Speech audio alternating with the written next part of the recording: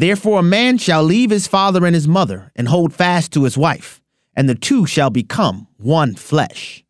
My name is Abraham Hamilton III, and this is the Hamilton Minute. With this statement, Jesus affirmed what he'd already said in Genesis 1 and 2, and defined marriage for all time. Contrary to the protestations of the nouveau critical theorists, the nuclear family consisting of a married father and mother is not a Western sociological prescription or construct. Marriage did not originate in the West.